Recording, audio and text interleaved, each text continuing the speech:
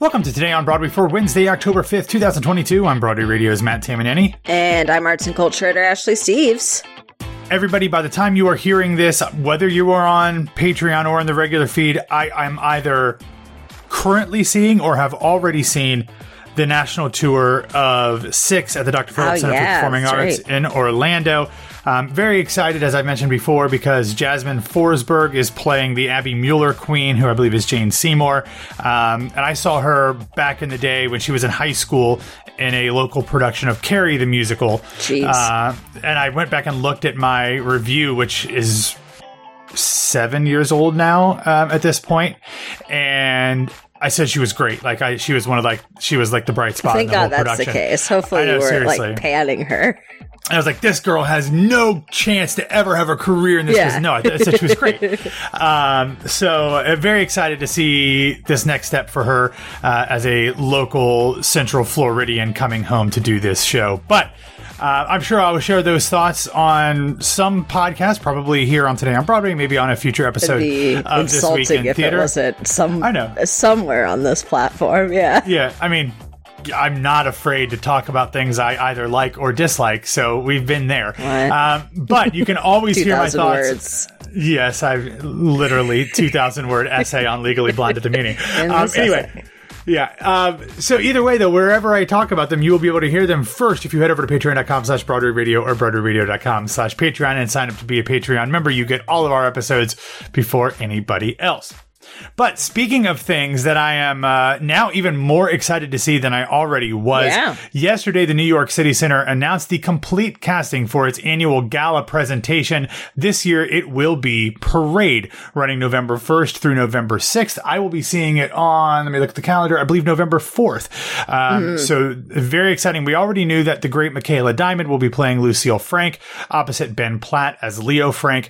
But yesterday we just got a star-studded group to be joining the Jason Robert Brown and Alfred Ury script. They will be highlighted by folks including Eddie Cooper as Newt Lee, John Dossett as the old soldier and Judge Rowan, Erin Rose Doyle as Mary Fagan, Manuel Falciano as Tom Watson.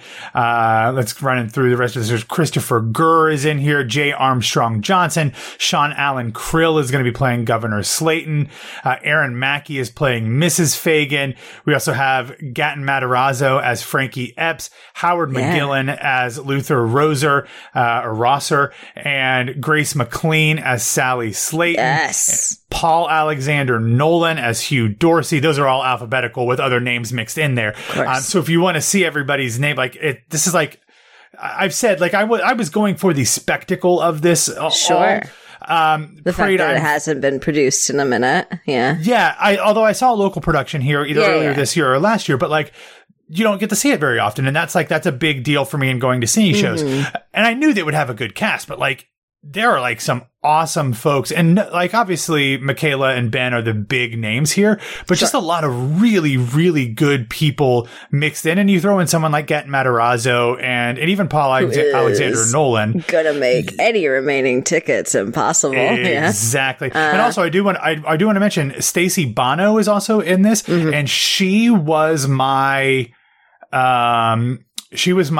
beggar woman when I saw Sweeney Todd off Broadway at Barrow Street. And she was opposite Tom Sesma. So she was great. And she left that show to go play the wife in Miss Saigon on tour. So anyway, very excited about all of this. I already have my ticket and looking forward to checking out this entire cast in a few weeks. I don't have a ticket, and I feel like I need to find one now. Because I think when you start reading off the casting announcement and lead with Eddie Cooper, and it really only gets better from there somehow, that's a feat. I keep looking at the, the graphic with all the photos they sent and just keep picking out new people that I'm excited about. And of course, Grace McLean is top of the list for me, who I think is, of course, the bee's knees. So amazing casting. They did a great job. People are already excited about this, obviously, because of what we already said there.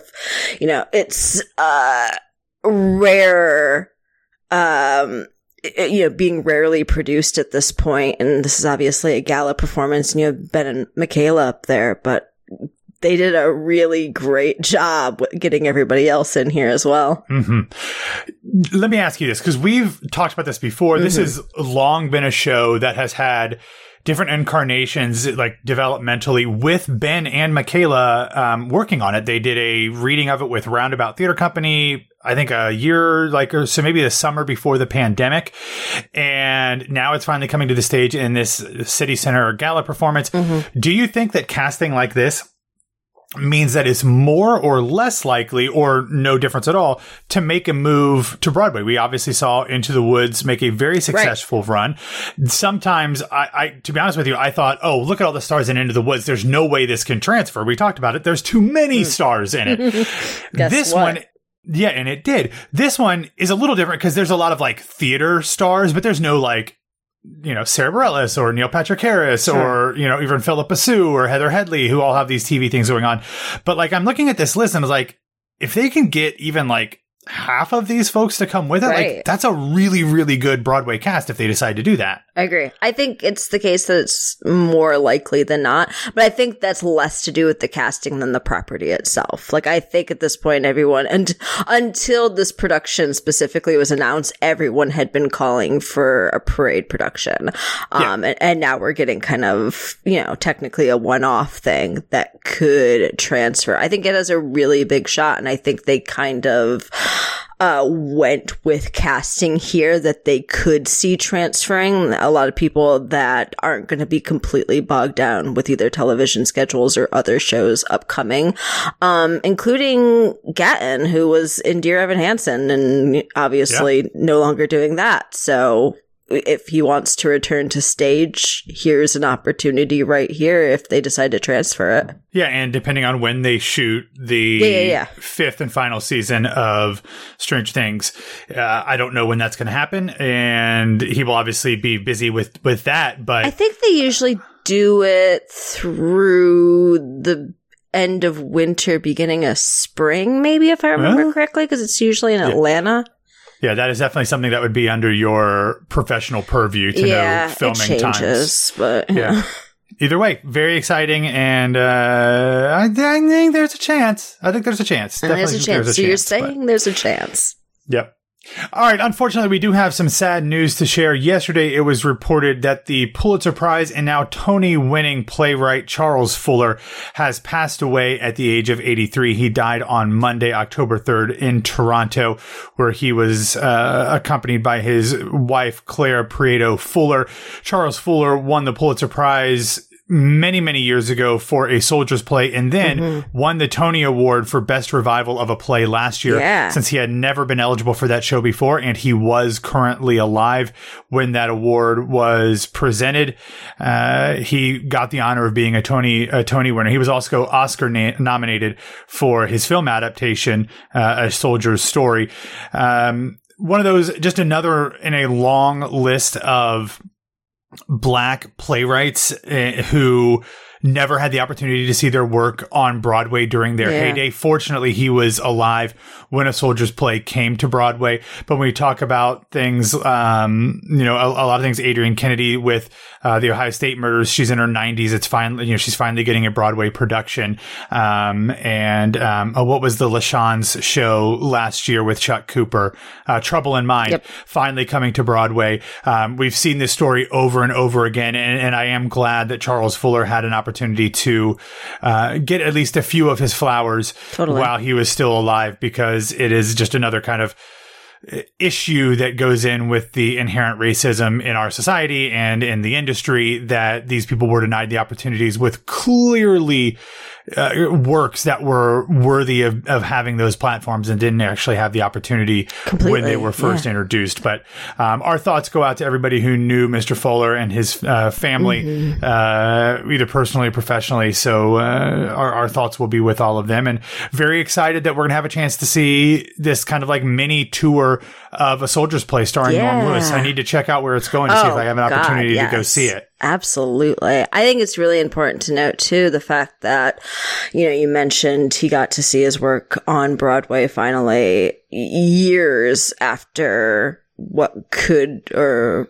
could not be considered his heyday when he was actually writing all these plays. But I mean, it never made it to Broadway in the first place because they wanted him to drop the last line, which is something like, you'll have to get used to black people being in charge. And many decades later, thankfully, it ended up being produced on Broadway, and we saw it win a Tony. But yeah, it's all that to say, it's great that he did get to see his work come to Broadway and be produced the way that he wanted to before his death. Yeah, absolutely.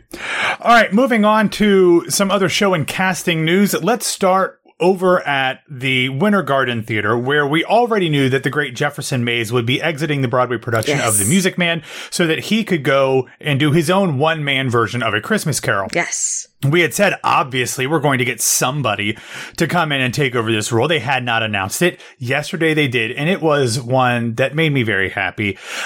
Beginning on October 25th, Cousin Larry himself, Mark Lynn Baker, will be joining the production as Mayor Shin, and he will complete the Broadway run through January 1st. Obviously, somebody who has been on Broadway in a number of shows. Mm-hmm. But to me, and he's currently playing Jen Walters' father in She-Hulk. He is She-Hulk's father. I was going to tie it in. Well, I mean, it's just his career. It's right but there, yeah. To me, a child of the 80s and 90s who was watching television and was the prime demographic when TGIF first launched. Some Perfect Strangers.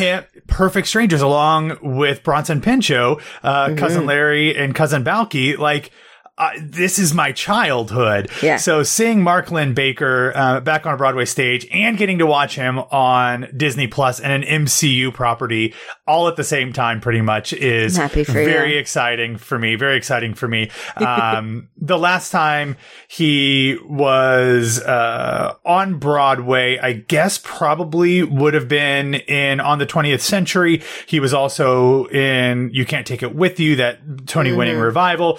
But I will mention that he played the mayor in the Broadway Center Stage production of The Music Man in Washington, D.C. a couple years ago with Jesse Mueller, and the aforementioned Norm Lewis. So,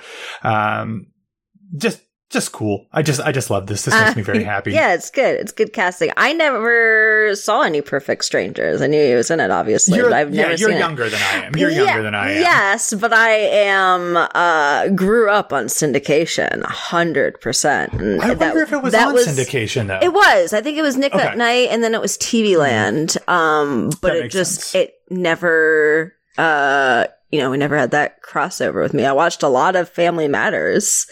No Perfect Strangers, though.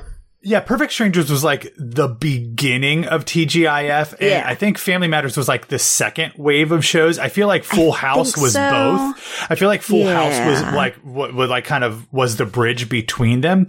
I'll have to go back and look, but and to be honest with you, Perfect Strangers might have actually like predated TGIF and like became part of TGIF when that marketing packaging became a thing, but I'm gonna have to go look. I think it was part of the original TGIF. No, it was. What I mean is, like, I think like TGIF might have started after Perfect Strangers had already been running. They were like, "Oh, let's do this Friday night thing." Yeah, I see what you're saying. Yeah, I think you're right there. Yeah. Either way, I don't remember. I was like 8 or something when it happened. So I was not alive. Yeah, we'll see. But I know some TV history. Yes, you do.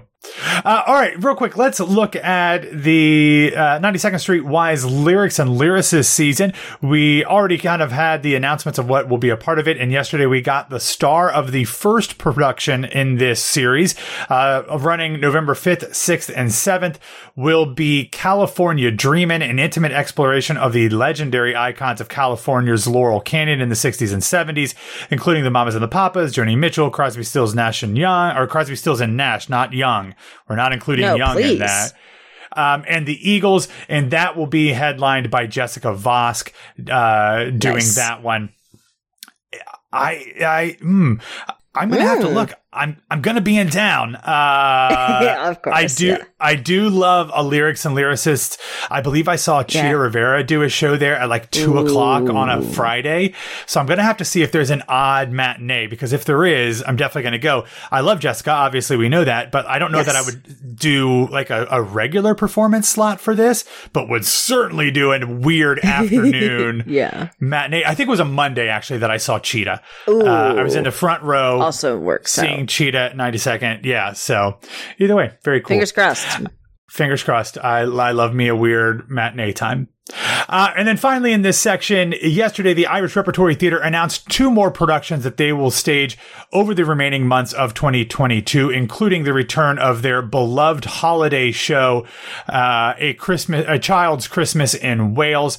This is, I believe, the 6th incarnation of that. They will also stage the world premiere of the new play, Jack Was Kind.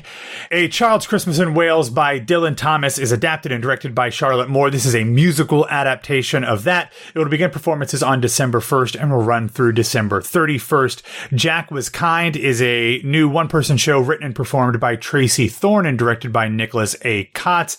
It will run from November 9th through December 18th. You will see there's an overlap there. So A Child's Christmas in Wales will play on the main stage, and Jack Was Kind will play on the studio stage. Nice. Very nice. I looked it up. Jessica Vosk has a Monday 7:30 performance. So well, you got nothing then, potentially. Hold on. Do I have something on the Monday already? No afternoons, though? Doesn't look like it. Maybe Cheetah just got it because she's Cheetah Rivera. And she can do whatever she wants. Exactly. I might have something on the Monday already, I think. That would be said. So that would be Monday the 7th, right? I'm going to pull up my spreadsheet and I'll get back to it here in a second. Right. But good.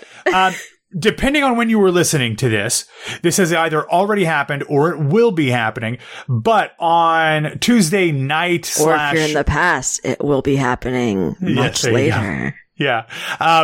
Tuesday night / Monday morning, the national tour cast of Sexy Oklahoma will be performing on The Late Late Show with James Corden. That is on CBS television. But what's great about it is that it'll also be available to stream on demand on Paramount Plus, and I'm sure will actually be put out as a social media video as well. The cast will be performing for like 4 weeks, I believe, at the Ahmanson Theater in Los Angeles, which is why that is there. It actually begins performances, I believe, or it might be running, and then it's going through the 16th, and then it has one more like month-long run in California.